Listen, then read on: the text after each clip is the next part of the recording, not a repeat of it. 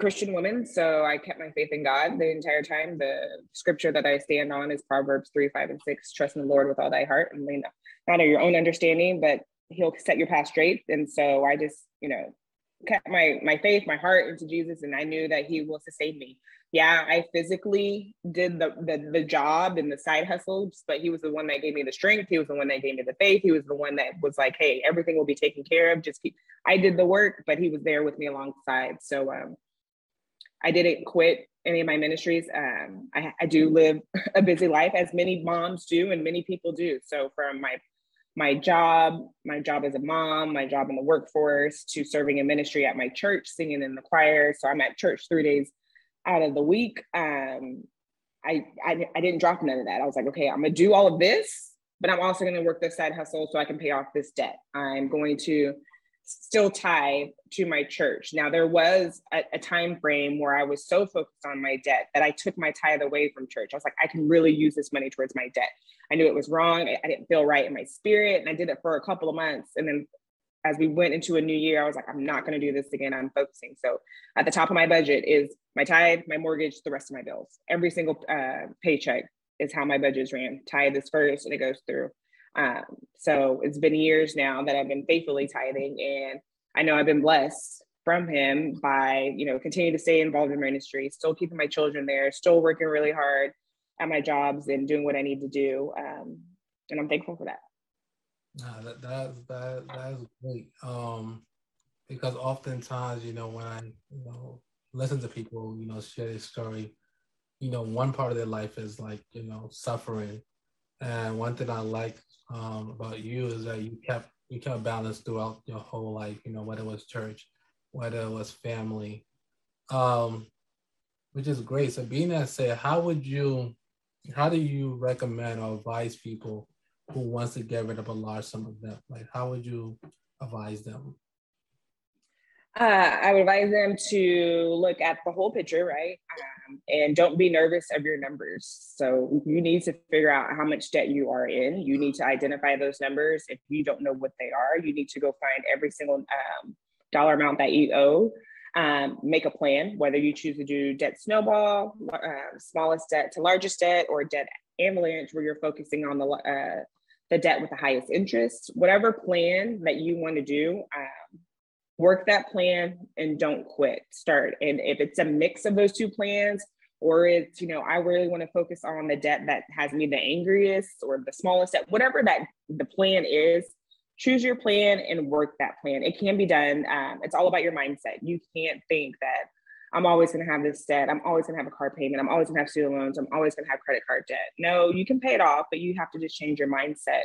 And get a plan together. Now, if your job doesn't allow for you to pay off a lot of debt at once, which is totally fine. You don't have to be making $2,500 towards debt payments a month. It's just, you need to be working towards paying off that debt. If you get angry like I did, like I needed additional income, I wanted additional income to pay off debt. So I got side hustles, right? So find that side hustle that you can do that works for you personally, that works for your family. If you're married and have children, whatever it may be, there's so many different options that you can utilize to pay off debt. It's just deciding what you want to do, how you want to attack it, and go for it. And don't give up. And even if you are tired, again, 59 months was a long time and we got tired.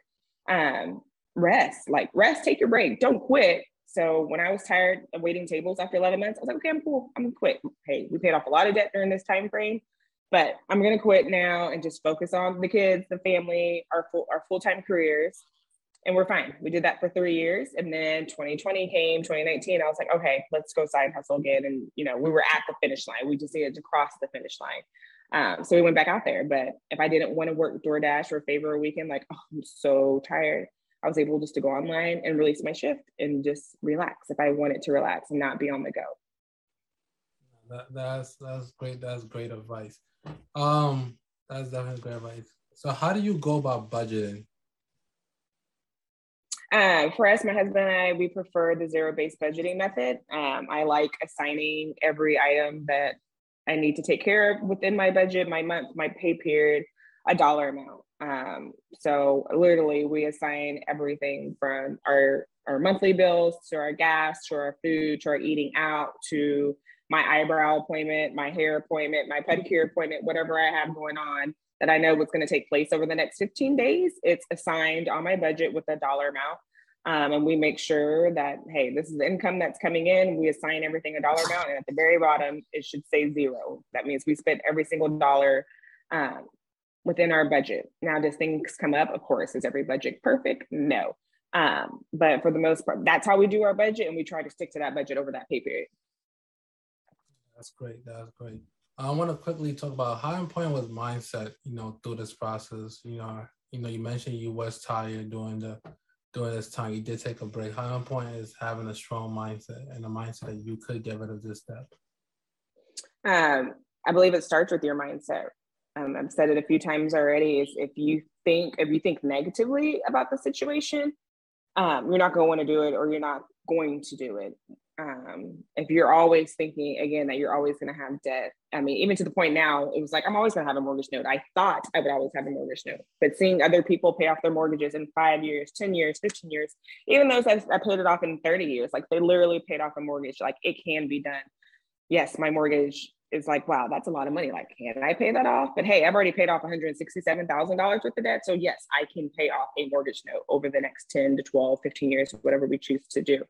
But your mindset is where you start. Like, you have to have a positive mindset to get through this journey, whether you have $5,000 in debt, $10,000 in debt, or over 6 figures in debt. Like, you have to have a positive mindset. If you have that, you will definitely be successful paying off debt, investing, whatever it may be, by keeping a positive mindset. That makes sense. While you guys were knocking off debt, was there any point? Actually, no. Let me rephrase that. When you guys was knocking out debt, were you guys also investing, or your main focus was just knocking out these debt? We were investing just through our retirement. So our workplace retirement, we contributed there. There was at one point we did. There was a year where we didn't contribute to our retirements, but again, compromise. My husband really didn't like that. So as we went into the next year of our journey, he was like, hey, we both really need to contribute to our retirement. So we did. So I can't remember how much she contributed at the time, but when I came back on, I started contributing at like 3%. And by this time we were like on the second half of our debt-free journey. So I did 3%. Once we paid off our debt, I cranked it back up. I think I'm at like 8, but thankfully with my job, no matter what, if I chose to contribute to my 403B or not, my job actually put in 3% as well. So no matter what, I was already getting at least 3% when I wasn't giving during that 1 year. And plus they match up to 6%. So now, I'm getting literally 9% off my job just by contributing my 6%, which is great. Very thankful for that.